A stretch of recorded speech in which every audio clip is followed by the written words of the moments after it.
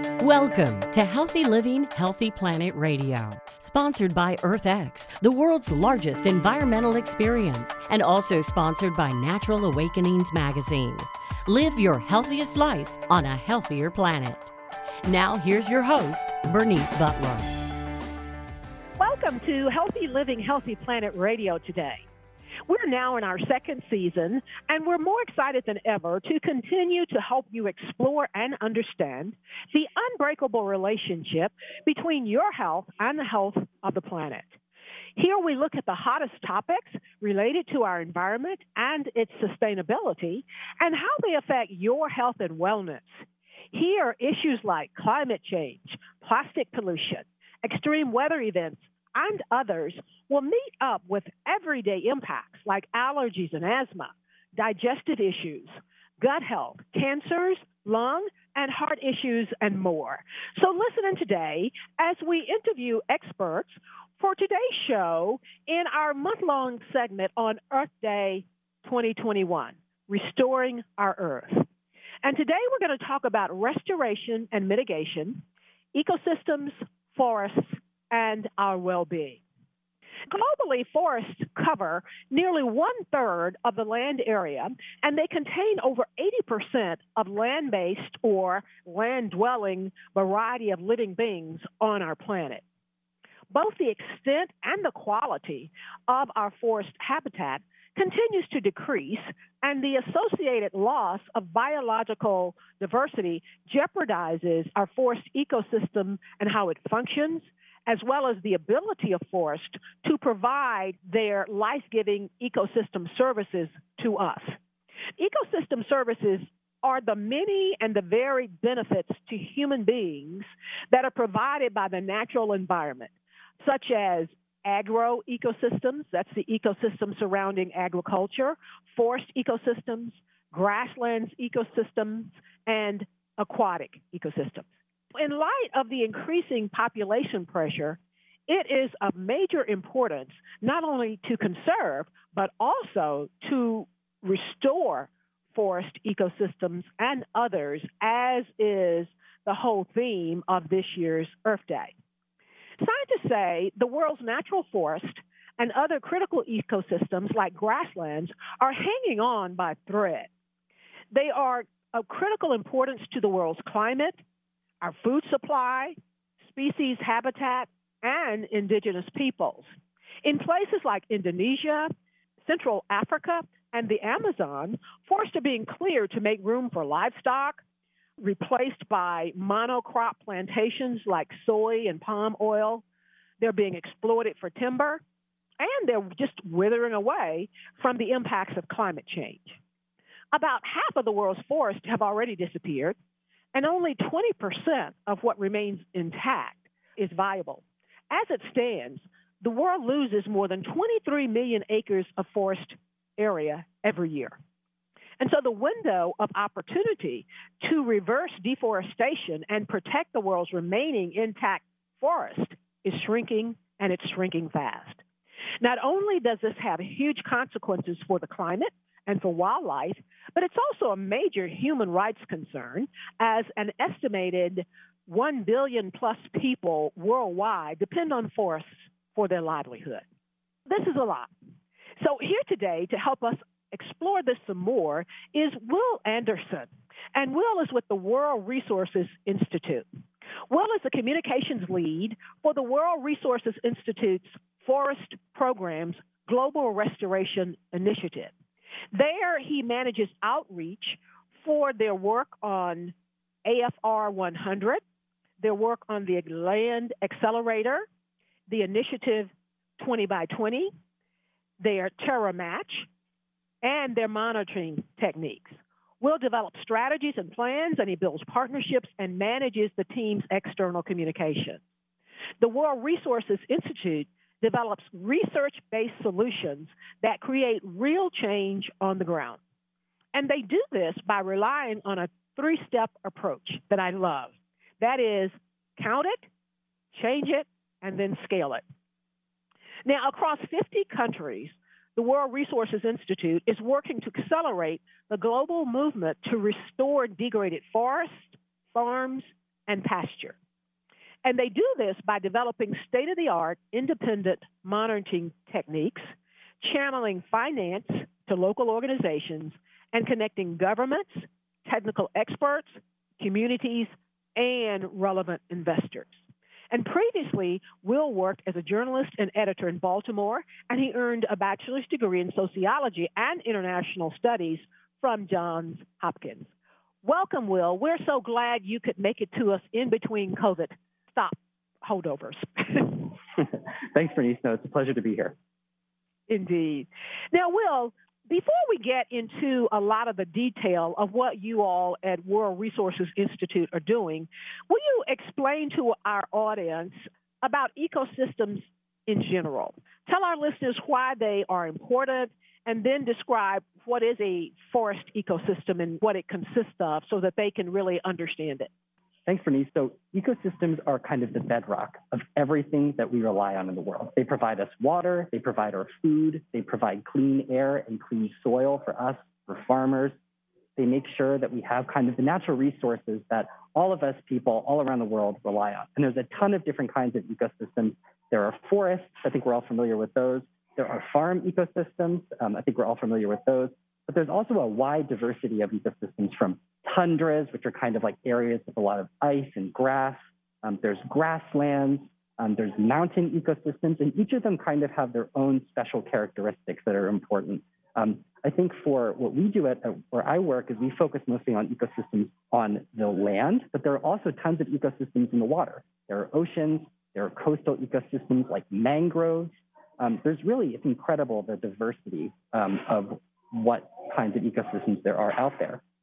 Forest ecosystems, I think personally, are especially important, and that's for a bunch of reasons. The first is that forests provide really important tools like timber that we need for construction and for fencing and for building. It also provides kind of homes for birds and animals and other kinds of plants that are really important to keep the other kind of ecosystem services that you mentioned earlier working. If we don't have forests and the people and the organisms that live there, we can't have farms that function. Forests are also really important because they also help provide key services like clean water for all of our cities and our houses. And they also make sure that we have clean air for us to breathe. And so I like to think of forests as nature's toolbox. And the reason I like to think of that is that they have a ton of different services that they provide: clean water, clean air. The other really important thing that they do is that they store carbon dioxide, which is what's heating up our planet's atmosphere and making climate change worse. So the more forests that we have and the healthier that they have, the better homes that they provide for plants and animals, the better services that they provide for you and me and everyone else, and the more carbon that they can sequester fighting climate change. So they're a really important tool, and not just the trees, but the other kinds of organisms that are part of forest ecosystems are equally important. You mentioned, and I want to make sure everybody understands when you say the forest sequester carbon. That is, put in other words, the forests take in the carbon from the air. They take it out of the air and I guess take it into themselves. And that is thus cleaning the air and keeping the harmful carbon from humans. That's exactly right. That's a big deal. It is a big deal. And just think about the more trees that we have, the more that we can protect, and then the more that we can restore in the right ways, the more carbon we can store in those trees and in the soil around those trees and in the root systems, and then the healthier of a planet that we have in the long run, and the more we can fight against climate change. Thank you for that explanation to us, Will. There are a number of different types of forest ecosystems. Can you tell us about these and how each of these intersects perhaps with our daily lives and why we should care about those? Sure, and I can go through a few of them. I'd say that there are dozens of types of forests. The really important ones, I think you could say, are maybe in four categories. The first kind of really important forests that I would say are tropical forests. And the reason why they're important is because there are carbon-sucking machines. Those are in places like the Amazon rainforest you might have heard of, or in the Congo Basin or in Indonesia. And they have a ton of animal and plant life in there. They also have a ton of foliage and leaves and roots, and they're really important for that reason. They also supply us with some of like the fancy fruits and vegetables you might get in your grocery store. The second important forest ecosystem, I would say, are temperate forests. Those are forests that if you might have been to the east coast of the US or in the west somewhere like Colorado or even in places in Texas, you might see kind of trees. Think oaks and maples and all that kind of stuff. They're important because they're the ones who are the forests outside of us. People have recreation in those forests. They live near them. They provide kind of homes for plants and animals. They also provide timber and other services for us. So that's kind of the second important forest ecosystem that you might be familiar with. And the third one, which is kind of like a fun or bonus one, I would say, are boreal forests. Those are the forests that are way up in Canada and in Alaska, basically a lot of pine trees, that kind of stuff. And they are vast tracts of those across Russia, Canada, and the US. Again, they provide home for plants and animals. They sequester a lot of carbon, and they also make sure that the ice that's in there kind of stays in the area that it is. Okay, well, let's go ahead and go to break right now, Will, and we'll come back on the other side and talk much more about this. We have been with Will Anderson of the World Resources Institute, and he's really been giving us some valuable information as to why we should really care about forests and what's happening to them, even though they may be miles and hundreds of miles away from us. Thank you, Will. We'll be right back. We want to give a shout-out now to our sponsors. That is EarthX, the world's largest environmental experience, promoting environmental awareness through expo, conferences, film festival, interactive experiences, and now EarthX TV streaming service. Our other sponsor is Natural Awakenings Dallas-Fort Worth Magazine, the Green, Healthy, and Sustainable Living Authority for the DFW Metroplex and North Texas communities. Print issues of Natural Awakenings can be found in all Whole Foods markets, natural grocers, central markets, sunflower shops, and many, many other locations, as well as available online for download free at nadallas.com. Check them out. Our other sponsor is North Haven Gardens, serving the Metroplex since 1951, the most respected horticultural establishment in North Texas, offering gardening and plant education, concierge services, DIY classes, gifts, and more. Check them out at nhg.com. And our other sponsor is Lynn Dental Care, practicing dentistry for over 38 years with a holistic approach, none mercury, and looking at the whole body. Specializing in periodontics, Dr. Lynn is board certified by the International Academy of Oral Medicine and Toxicology. Check them out at lynndentalcare.com. Thank you, sponsors.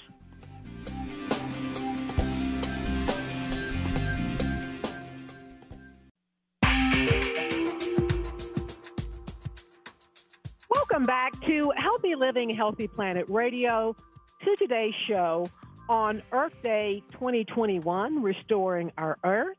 And today's show is on restoration and mitigation, ecosystems, forest, and our well-being. And we are back with Will Anderson of the World Resources Institute.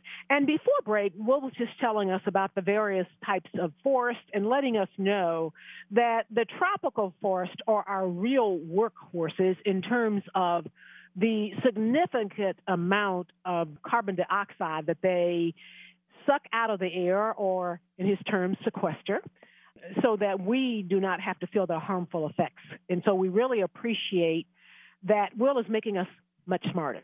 Now, Will, though, we want to turn to you telling us about some of the very impressive work that you all at the World Resources Institute are doing on your Global Restoration Initiative. So tell us more about that and how it affects people directly and indirectly, really, in our everyday lives. So at the Global Restoration Initiative at WRI, we actually aren't the stars of the show. It's the people that we help in geographies all around the world, from Africa to Latin America, throughout Asia and in the United States. We help them restore their landscapes by growing trees the right way, revitalizing grasslands, planting mangroves, doing all that kind of stuff.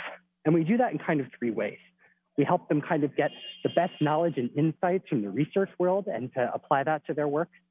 We also help them get access to finance to really take their projects and take them to the next level, restore more land, grow more trees.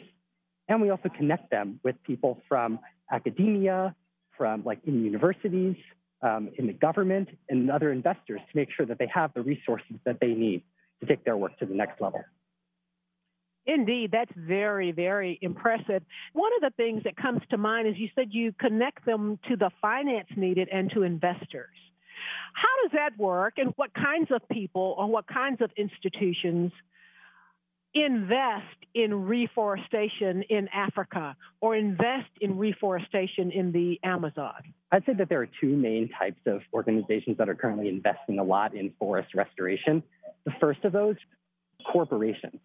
So, those are the big companies around the world. Think of people like MasterCard and Salesforce that have made these huge commitments to grow millions and millions and millions of trees. But they often don't know how to do it the right way because they're not the experts. They don't have connections with people on the ground. And so WRI will step in and connect them through initiatives we have, like a platform called TerraMatch, which you can think of as kind of the Match.com for trees, that allows them to kind of source tree growing projects led by those local people in Africa and in Latin America and Asia. Basically, plant those trees, make sure that they stay planted and maintained in the long run, and then monitor, making sure that they continue to provide the benefits we talked about earlier. And I'd say the second category of people that are really looking to invest are what you might call impact investors, people who aren't just looking for kind of a commercial benefit from restoring land. But of course, there is one. Actually, each $1 invested in restoring land can lead up to $30 in economic benefits for people who actually are restoring land. And so that's not chump change. And so these investors are looking for that kind of revenue, but they also want social and environmental impact as well. And a lot of them are investing in entrepreneurs, if you could believe it or not, whose companies are restoring land by growing trees or helping farmers produce more sustainably. And we see that those investors are doing that in Latin America, in Asia, and in Africa. We connect them with a program called the Land Accelerator. Who are some of these investors in the Land Accelerator? They're actually mostly small impact investing firms. Some of them, there's one that's very large, which is called Althelia Morova. It's actually based out of France, but they're investing in a lot of these kind of what you might call sustainable agriculture projects. They have great examples where they're mixing kind of and monetizing the money they can get from the carbon that those trees are storing in their branches and leaves, and then selling that in the market. It's something called a carbon credit. They also get benefits from, let's say, fancy chocolate. I'm sure you've been in the grocery store and you see kind of like really nice chocolate. You might buy it for Valentine's Day or something. It's sustainably sourced. It has all those seals on it. They'll often make connections between local sustainable coffee producers and the international market, and they'll look at that as a source of revenue. And the cool thing about those kind of initiatives is that they're called agroforestry, which is when you kind of add trees onto farming landscapes. And so if you grow some trees and they're kind of above the shade-grown coffee bushes below them, it's better for the environment because there's more trees in there. It's better for local people. It can actually fight against diseases if it's done the right way. It can increase yield, and it increases the crop price that farmers can get for their coffee and cocoa. So really, at the end of the day, it's a win-win-win for everyone. And it seems like it produces better tasting coffee and better tasting cocoa. That is you forgot one win. It's a win-win-win, including the drinkers. I want to go back for just a minute, too, and ask you a little bit more about your TerraMatch program. That sounded very interesting. How do y'all go about determining where you're going to match up the companies to? Yeah, it's actually a really interesting platform. It was only launched last year, and we kind of realized we had been kind of connecting these kind of investors with projects kind of manually, making the connections over email, setting up calls. And then we realized that there's this massive demand for it. I mean, companies want to plant and grow millions and millions of trees, and we couldn't do that. We needed to automate it in some way. And so we created this space where we're kind of sourcing from our networks in Latin America, in Africa, and in Asia, kind of the best-in-class tree-growing projects, people who have been doing this for a while, they know the right communities, they're working with the right people, but who might not have access to the money that they need to actually take their companies or their projects to the next level.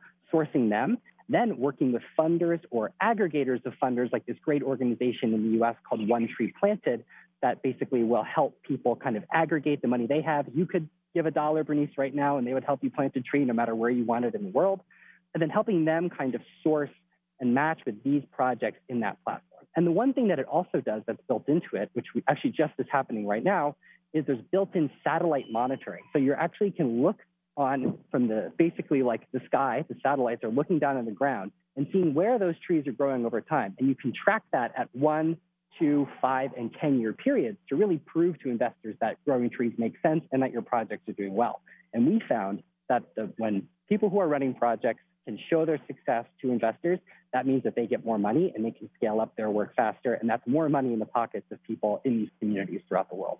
Any other statistics, though, in terms of the amount of reforestation that's been done as a result of some of these matching programs? Yeah, so there's a lot of, I would say, anecdotal evidence and self-reported data, which is very important. It's the projects themselves saying, hey, we've grown this amount of trees. What we're doing right now at World Resources Institute and a lot of other partner organizations are creating techniques that will allow people to pick up tiny trees. One thing you might not know is that actually with the satellite, it's kind of easy to see where deforestation is happening. You know, picture like a big green expanse and then a little bit of like brown is chunked out of it. You can kind of tell where that chunk was taken out. It's really hard to show where trees are growing. And that's because saplings are really small when they're planted. And so it's hard for satellites to pick it up. Or they might be growing in areas that aren't forests. They might be growing on farms where they're more spaced out. And so we're working right now with like these really fancy techniques with satellite monitoring and artificial intelligence that's actually based on a model that was used to detect cancer cells within a slice of like cells of someone's body to show where those trees are growing over time. Really microscopic type, huh? Yeah, and so we're equipping these projects with that kind of, insights they need to prove their success. Indeed, that is interesting. Now, let me ask you this, Will. What is the importance, if there is any, of planting at the right places? It's the key to any kind of tree planting project. We have seen dozens of failed tree planting projects around the world. That's because they're just trying to plant as many trees as possible in the shortest amount of time. What we found is that there are kind of some guiding principles that anyone who wants to plant trees and do it the right way needs to follow. That includes things like pick the right species. If you try and plant something that a tree species in the Amazon next door to us here in Washington, D.C., where I am, or in Dallas, that tree's not going to survive. Also, if you're not working with local communities or people in the area, they might cut down the tree that you're planting. So those are some really important principles that we make sure that all of the tree planting projects and tree growing projects that we're working with kind of adhere to. Is there any particular type or family or group of trees that does more carbon absorption than others? I'd say it depends on the ecosystem, right? Okay. It depends on where you are. If you're in South Africa, there's some species of trees that are super good, but those trees won't sequester any carbon if they can't survive or thrive. You might be familiar maybe with some of your listeners where they've been in a different part of the country and they've noticed that a tree of the same species isn't quite as tall. I know in DC here we have magnolia trees. They go really tall here. I'm from Philly, actually, originally, and magnolia trees, because they like warmer weather, don't grow quite as tall in Philly as they do in DC. So they're sequestering less carbon. So it really depends. What I will say is that, some species of trees don't work at all in areas. One example is a eucalyptus tree, which is kind of an invasive species from Australia that can be planted in other places. And that actually can harm the ecosystem because it might actually suck up more water than it's providing or make it impossible for other species of trees and plants to live around that tree. So it's really important. Indeed. And we just have one more minute to go. And my questions leading you out are, how is climate change, and you can put in there the fires, how's climate change affecting our forest, and how are our forests affecting climate change? Forest and climate are part and parcel. As we talked about, trees store that carbon. They also emit a lot of carbon. And the warmer the planet gets, actually, there's been some studies that have shown it's harder for trees in some ecosystems to store as much carbon as they did before. So the warmer the planet gets, the harder it is for most tree species to actually sequester or store the carbon that they're supposed to be doing. And that also, as the planet heats up, you can imagine fires get worse. And we've seen, like in Australia last year and the year before, in California, and also in places like Indonesia, which has had a major problem with forest fires, those getting worse and worse and worse over time. And that has a major connection to human health as well, which we're going to talk about in the next segment. But I hear you is that it is circular. They work on and harm each other.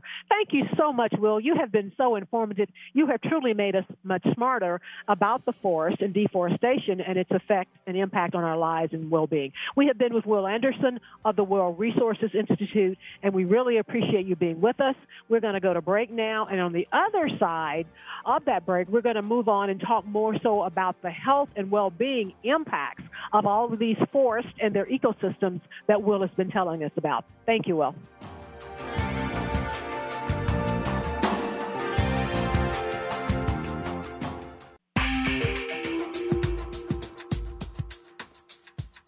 Welcome back to Healthy Living, Healthy Planet Radio. This is the second part of today's episode on Earth Day 2020, Restoring Our Earth. And today we're talking about restoration and mitigation, ecosystems, forest, and our well-being. And now we're going to turn to the health perspective of all of this. The relationships between human health and well-being, biodiversity, healthy ecosystems, and climate change have in recent years received increasing attention in international discussion and policy processes. For example, a recent assessment cited by the National Institutes of Health has listed ecosystem goods and services that are crucial for human survival and without which life on Earth simply would not be possible. And forest and trees supply an abundance of these ecosystem services that help in creating healthy living environments and in restoring degraded ecosystems. In addition to tangible products, forests, for example, as our last guest talked about, they mitigate floods, drought, and the effects of noise. They purify water. They bind toxic substances. They maintain water quality as well as soil fertility, and they help in erosion control. They protect our drinking water sources, and they can assist in processing wastewater. Forests can mitigate climate change, and they have many, many health impacts. However, ecosystem services and goods that forests provide for us are most definitely being threatened by deforestation, pollution, biodiversity degradation, and, of course, climate change. Incidences of poor health have increased in urbanized societies, partly due to expanding urbanization and modern lifestyles that are related to increasing sedentary work and mental stress. Recently, the significant potential of natural and green spaces in enhancing human health has been recognized. Forest environments promote humans' mental and physical health in many, many ways and may assist also in preventing some chronic illnesses. And I ran across an article as I was researching for this segment that simply mesmerized my attention. The article was called Greening Healthcare, Practicing as if the Natural Environment Really Mattered. And I'm still mesmerized by this. The natural world's role in human well-being is essential. Yet often they tell us it's forgotten, and it's an often forgotten aspect of healthcare. A particular importance of the benefits one can derive through interaction with natural environments. While health is an obvious goal of traditional medicine, many healthcare settings are neither nurturing nor healing. And they go on to say that reincorporating the natural world into the design of settings in which medicine is practiced is one way to complement conventional healing modalities and move our healthcare toward being more, quote, green. This is just amazingly interesting, and it seems to be a lot of this is under our control in a time when it also seems that maybe not much is. So here to help us understand this and dig into this a lot more is Dr. Susan Abukair, MD. She is with Brigham and Women's Hospital at Harvard Medical School. Dr. Abukair is an assistant professor at Harvard Medical School. She is a senior executive with 20 years' experience leading healthcare organizations.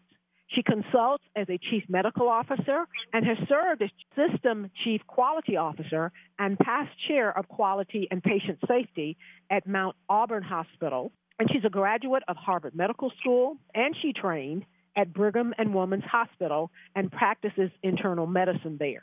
She received a master's degree from the Harvard School of Public Health and has taught nationally and internationally on patient safety, high reliability, and systems design.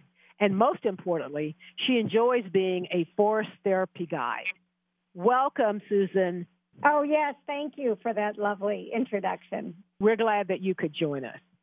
So, Susan, can you walk us through briefly and connect the dots for people as to how and why plants and forest ecosystems are important to us, not just to go visit and recreate in, but how they're otherwise important to us in our health and well-being in our daily lives? Sure. First and foremost, it's really important for us all to recognize and feel how we are all a part of the planetary ecosystem that includes the forests and all of the plant life, as well as all animal life, including us. And of course, we may at times feel that our lives as people are indoor lives with technology and somewhat separated from nature, other than when we visit nature. But in fact, every aspect of our lives, starting with the very air we breathe, is interwoven with the other non-human parts of our ecosystem. And this recognition that we're part of this magnificent ecosystem itself, the recognition itself, can deepen our sense of reassurance and belonging in the world. Humans and forests have always been interdependent.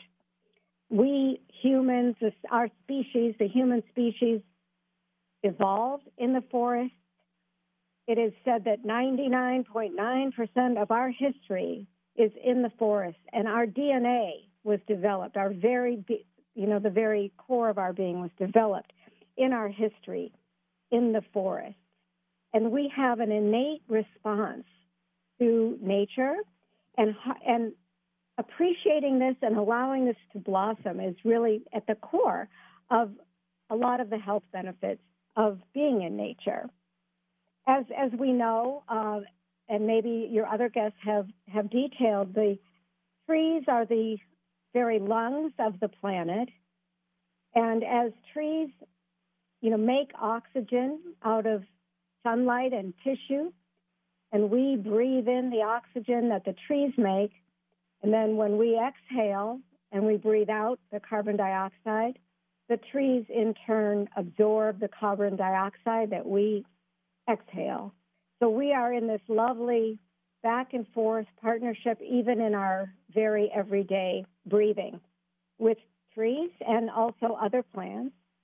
And of course, trees also act as a hedge against warming, and not only do they provide the very oxygen that we breathe, but also food and fuel and many, many medicines, as well as solace and beauty. Can you talk more about that? What types of medicines that we might all be able to recognize? Sure.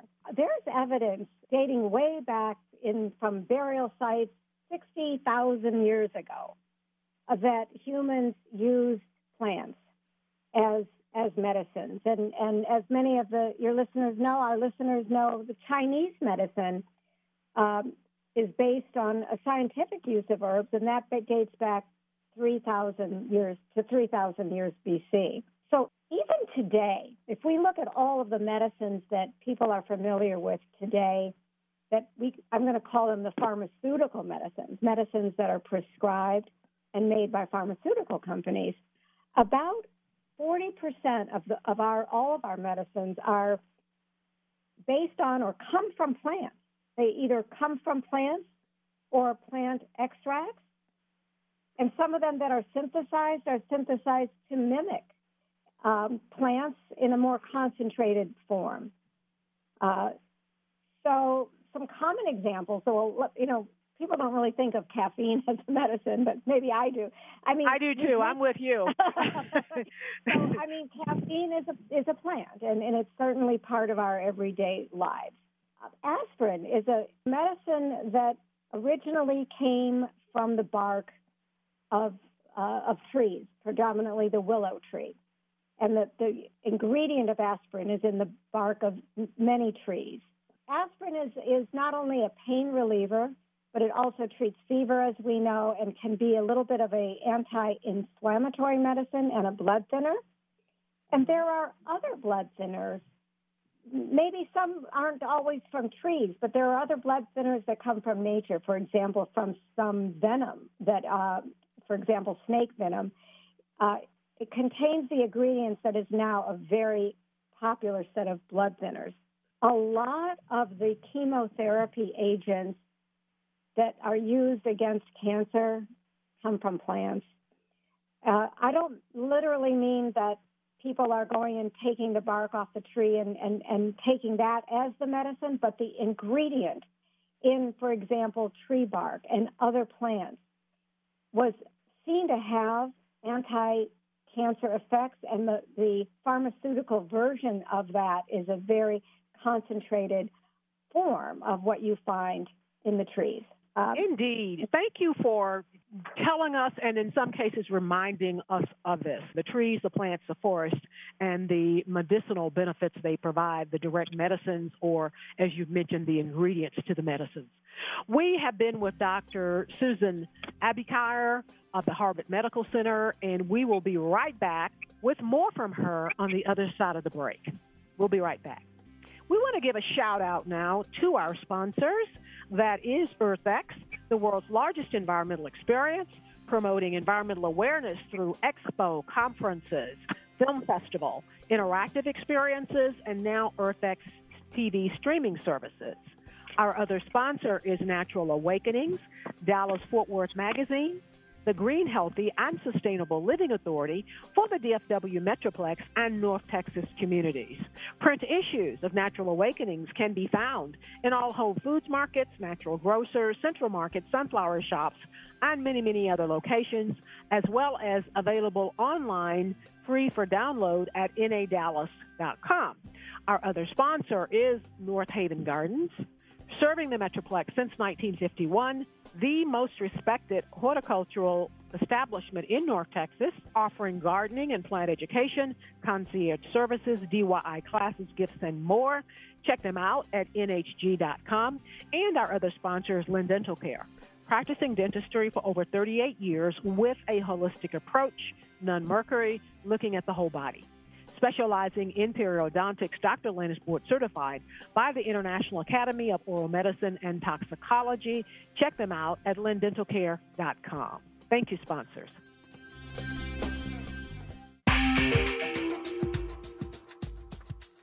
Welcome back to Healthy Living, Healthy Planet Radio, to part 2 of today's episode on restoration and mitigation, ecosystems, forest, and our well-being. And we're talking about this from the health perspective, and we are back with Dr. Susan Abikier with Brigham and Women's Hospital at Harvard Medical Center. Again, thank you for being with us, Susan. We really appreciate your time today. Thank you for having me. Before the break, you were telling us about the medicinal benefits in terms of health of a forest. So let me ask you now, Susan, what role, if any, do or can forests play in illnesses and disease prevention? And then the flip side of that, are there any negative effects or any contributing factors from forest to illness and disease? So the good part first and then the negative part. Well, there are now decades, about 40 years or 4 decades of research showing the benefits of forests and green space on both physical health as well as mood and psychological health and attention. And there is a practice, which I'll speak about in a moment, called forest therapy, which really focuses a lot of these benefits for people. But there is a lot of research that shows that, for example, even being able to view a green space can alter people's health. So some of this research is very general to exposure to nature. It's not necessarily got to be an entire forest, and it's not necessarily all forest saving, which I'll speak about in a moment. But for example, there are many studies, and over the last 40 years, some of these studies started in Japan and Korea, where a lot of this research really started, but now it's worldwide research and a lot of it here in the United States. For example, a recent study evaluated nursing home residents and people who were living in nursing homes, and they were doing surveys of the mood and depression symptoms of nursing homes and found that nursing home residents who had access to trees within 10 minutes of their environment, that they could walk to a tree or a set of trees or some green space, had much lower rates of depression than people who were confined to only urban environments. And there are numerous studies that corroborate this. Maybe is this a good time for me to just introduce a bit about the forest therapy itself? Please do. Okay. And because a lot of the research, some of it is specific to forest bathing, and most of it is much more general to just access to green space. But forest bathing, first let me just introduce that, is a practice that was inspired in Japan. It began in Japan, and it was inspired in the United States by the Japanese practice of what was called Shinrin-yoku, which when translated means forest bathing.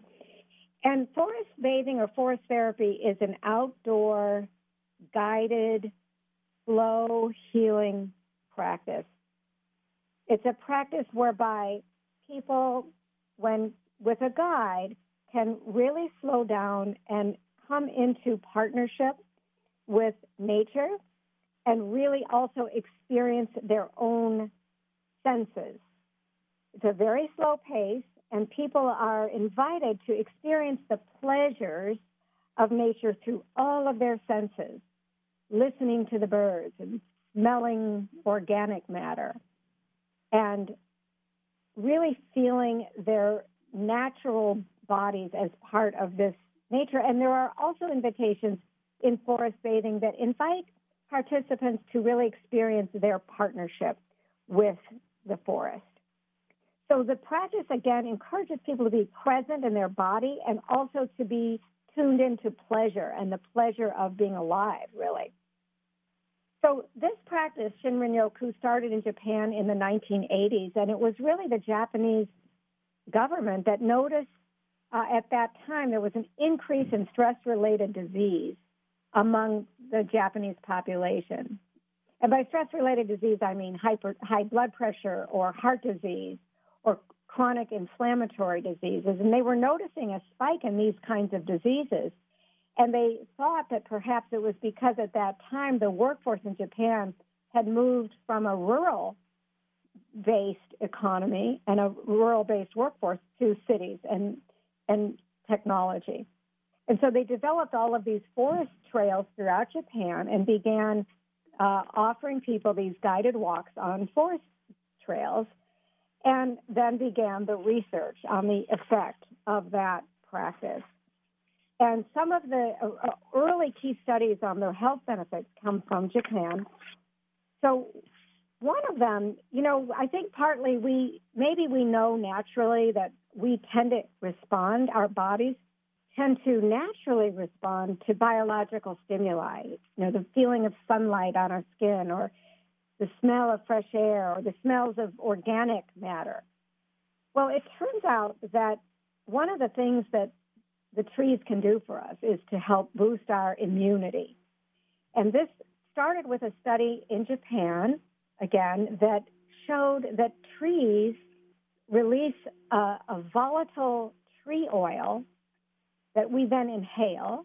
And these tree oils are called phytoncides. And those, in the research that was done, it was shown that phytoncides that we breathe in when we're in the forest actually increase the number of, there's a certain kind of immune cell that we have called a natural killer cell. So our immune system has several different kinds of cells, and the natural killer cells are ones that can kill tumors, kill cells with tumors in them, or also kill cells with viruses.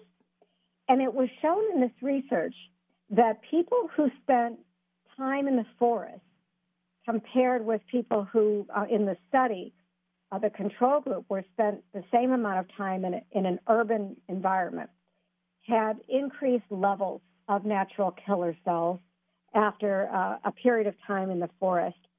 And it was narrowed down in the studies to these phytoncides that increase these cells. And that effect lasted for as much as a month after even one duration of exposure to the forest. Let me ask you this, Susan. These tree oils, can they be extracted and bottled up and spread around or what? They are to some extent, yes. You may have heard of aromatherapy. There are extracts. There are extracts of of plants, of the oils of plants, many kinds of plants.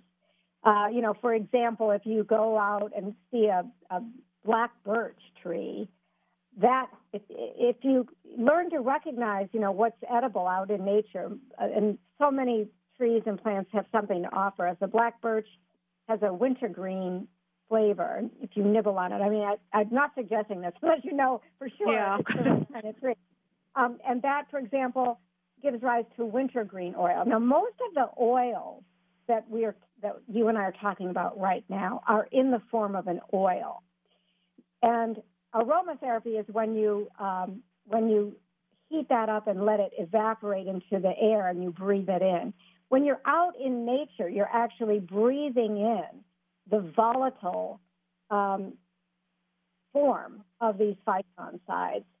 And what do you mean when you say volatile form, and how does that differ from the aromatherapy that I'm inhaling? Well, the volatile form and the aromatherapy are very similar. What I mean by the volatile form is that when trees release these oils into the atmosphere, they release them in a gaseous form. In other words, a form that can be breathed in, as opposed to a little bottle of oil that you might apply on your skin. These are breathable molecules, and the tree oils are released into the atmosphere. What I hear you saying seems to be much more powerful, because many of us know, and as you mentioned, there's been study after study showing the benefits of aromatherapy. But I hear you saying that in the forest around the trees, we're getting aromatherapy on steroids because it's all around us. Exactly. And so it's been taken in much more significantly to have a much more significant impact. That's amazingly interesting. Does the health of the forest have anything to do from our wellness benefits? If you answer that and then give us your closing thought, and we just have one more minute before we have to go. I have a bit of a hard time answering that only because the health of the forest and our human health are absolutely intertwined. There is no separating them. The healthier the forest is, the more naturally they're able to resist disease. And they can keep us healthy as well, is what I hear you saying. The healthier they are, the more benefit they can be toward keeping us healthy as well. Indeed. Susan, thank you so much. We will have to have you back. You've given us so much information, and I really want to dig deeper into the forest bathing, so maybe you can join us again later on in the year as we are talking about agriculture and forest more. Thank you so much for having me. Great. We've been with Dr. Susan Abikar with Brigham and Women's Hospital at the Harvard Medical Center, and we appreciate her today, and we appreciate you. Thank you so much for listening in to Healthy Living, Healthy Planet Radio today. The conversation starts here, but it's our goal for it to continue in your home, in your social circles, your workplaces, at the water cooler, and in the grocery checkout line, so that we can all work together to realize that healthy living is simply not possible without a healthy planet. Our culture is a result of 1 trillion tiny acts taken by billions of people every day, like yourself. And each of those tiny acts can seem insignificant, but all of them add up, one way or the other, to the change we each live through. This is Bernice Butler. Thank you so much for listening, and join us again next week for more of our Earth Day subjects on restoration and mitigation of our Earth. Thank you.